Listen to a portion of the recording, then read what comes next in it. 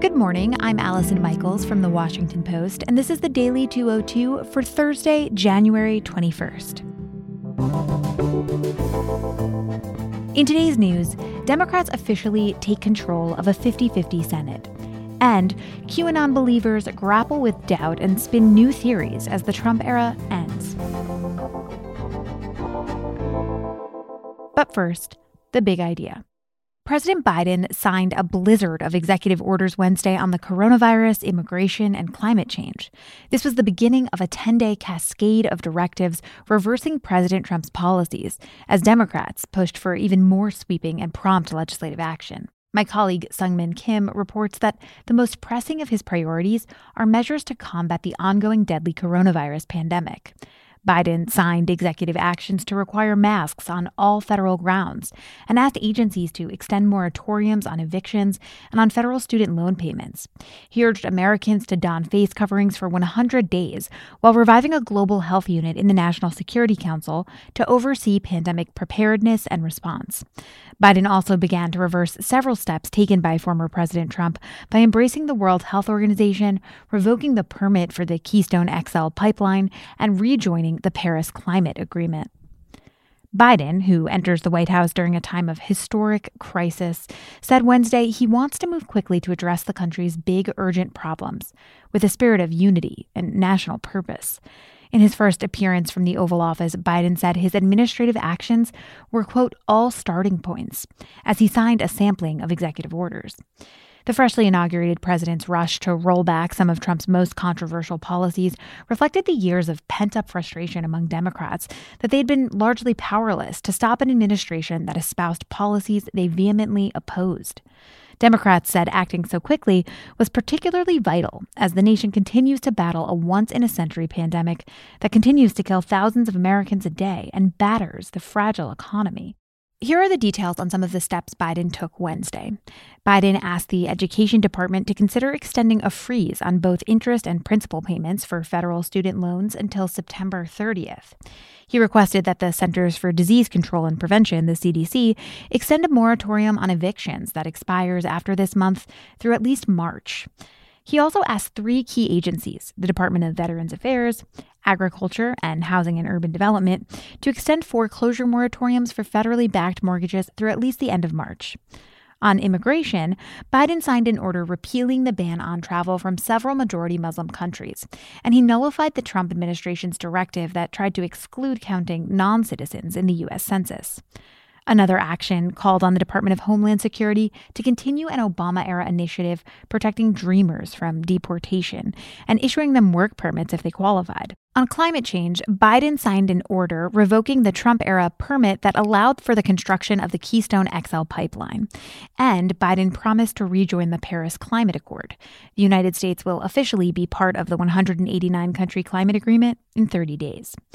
On racial equity issues, Biden rescinded the 1776 commission established by the Trump administration. The outgoing president framed that last year as a pro-American curriculum that celebrates the truth about U.S. history. But the incoming administration says that it tries to erase the racial scars of America's past. Biden plans to continue rolling out executive orders in the coming days. According to guidance shared with Capitol Hill, he plans to issue administrative actions relating to the coronavirus on Thursday and economic relief on Friday. A, quote, Buy American action will come Monday, and an order addressing racial equity issues will follow Tuesday. And that's the big idea. Here are two other stories that should be on your radar. Number one. On Wednesday, in addition to the presidency, Democrats claimed control of the Senate. They did so by the thinnest possible margin as Vice President Harris swore in 3 new Democratic senators. That brought Republicans and Democrats to an even 50-50 split in the chamber. Harris, appearing in her role as Senate president just hours after her inauguration as vice president, will serve as the tiebreaker. That gives her party a 1-vote majority, and thus the power to set the agenda in Senate committees and on the Senate floor. The changing of the guard in the Senate took second billing Wednesday to Joe Biden's ascension to the White House. But with Democrats already in control of the House, the transition in the Senate holds enormous implications for Biden's ability to staff executive agencies and for his ability to pass legislation at the dawn of his presidency. The Post's Mike DeBonis reports that Senator Chuck Schumer, the incoming Senate Majority Leader, has laid out ambitious goals for the opening weeks of the new Senate, balancing the need to confirm Biden's most important nominees with the president's desire to pass another pandemic relief bill at a cost of nearly $2 trillion. Meanwhile, Schumer expects to conduct an impeachment trial for former President Donald Trump, who stands accused of fomenting a mob attack on the U.S. Capitol 2 weeks ago. Rising for the first time as Majority Leader, Schumer pledged to, quote, do business differently. And he pledged to take action to combat racial injustice, economic equality, and climate change. But partisan divides remain deep, and it was unclear until late Wednesday whether the Senate would be able to confirm any of Biden's nominees by the end of his first day in office. That's a shift from tradition. Trump won 2 confirmations on his first day as president, while Barack Obama won 6 and George W. Bush won 7. After Schumer spoke, Senator Tom Cotton of Arkansas agreed to lift his objection to Avril Haines. She's Biden's choice to serve as Director of National Intelligence. The Senate voted to confirm Haines on a vote of 84-10. However, 4 other nominees, Janet Yellen for Treasury Secretary, General Lloyd Austin for Defense Secretary, Alejandro Mayorkas for Homeland Security Secretary, and Antony Blinken for Secretary of State, were left waiting amid procedural hurdles and GOP objections. Number 2. Followers of the extremist ideology QAnon saw their hopes once again dashed Wednesday as President Trump left Washington on the final day of his presidency. And he left without any of the climactic scenes of violence and salvation that the sprawling set of conspiracy theories had preached for years would come. My colleagues Drew Harwell and Craig Timberg report that as Trump boarded Air Force One for his last presidential flight to Florida, many QAnon adherents began to wonder whether they'd been duped all along. When one QAnon channel on the chat app Telegram posted a new theory that suggested Biden himself was part of the plan, a number of followers shifted into open rebellion, posting things like, quote, "This will never happen, it's over, it's sadly, sadly over, and what a fraud." Late Wednesday, the movement suffered another blow when the Q Research Forum on QAnon's online home was wiped clean by a site moderator who said in a rambling screed that, quote, "I'm just performing euthanasia to something I once loved very, very much." Shortly after that, the site's leaders restored the deleted material and demanded the moderator's death. But while some QAnon disciples gave way to doubt, others doubled down on blind belief or strained to see new coded messages in the inauguration day's events. Some followers noted that 17 flags, Q being the 17th letter of the alphabet, flew on the stage as Trump delivered a farewell address. Over thousands of cryptic posts since 2017, Q, QAnon's unidentified online prophet, had promised that Trump was secretly spearheading a spiritual war against an elite cabal of child-eating Satanists who controlled Washington, Hollywood, and the world. Believers in these false, rambling theories had counted down the hours waiting for Trump to corral his enemies for military tribunals and mass executions in a show of force that they called the Storm.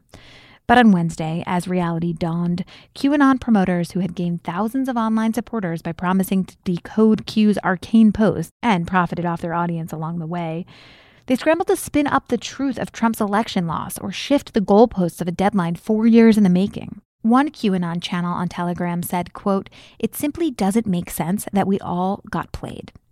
Graham Brookie, director of the Atlantic Council's Digital Forensic Research Lab, which tracks misinformation, said QAnon followers are making increasingly illogical leaps as they struggle to make sense of these developments. Brookie said, quote, "It's something that has long been true of conspiracy theories. When they don't come to fruition, they shift their delusions to the next thing." Researchers said some QAnon supporters appear to be rethinking their commitment, and that's due to a range of factors, including Q's relative silence since the election, Trump's anticlimactic White House exit, and the Capitol insurrection, which resulted in more than 100 arrests and delayed the certification of Biden's victory only by several hours. But many experts fear that the rising intensity of those still committed to QAnon could create real problems for years to come, especially if a die-hard militarized core persists in their belief that the U.S. government is controlled by evil pedophiles who have successfully subverted the Constitution. And that's the Daily 202 for Thursday, January 21st. Just one more thing before I let you go. This is an intense moment in American history. And in times like these, I am so grateful for my colleagues at the Washington Post. Our reporters work around the clock to uncover stories that are shaping our lives and to bring context to the historic events happening around us. Their reporting is what drives this podcast, and truly it would not be possible without subscriber support. If you enjoy this podcast and you'd like to support the reporting that goes into it, the best way to do this is by subscribing to the Post. A subscription gets you unlimited access to everything we publish, from breaking news to baking tips. For a limited time, listeners can get 2 years of access for just $59. That's a special offer just for podcast listeners, and it's less than $1 a week. Learn more and subscribe at WashingtonPost.com/subscribe. That's WashingtonPost.com/subscribe. I hope you'll consider it. And thank you so much for listening. I'm Allison Michaels.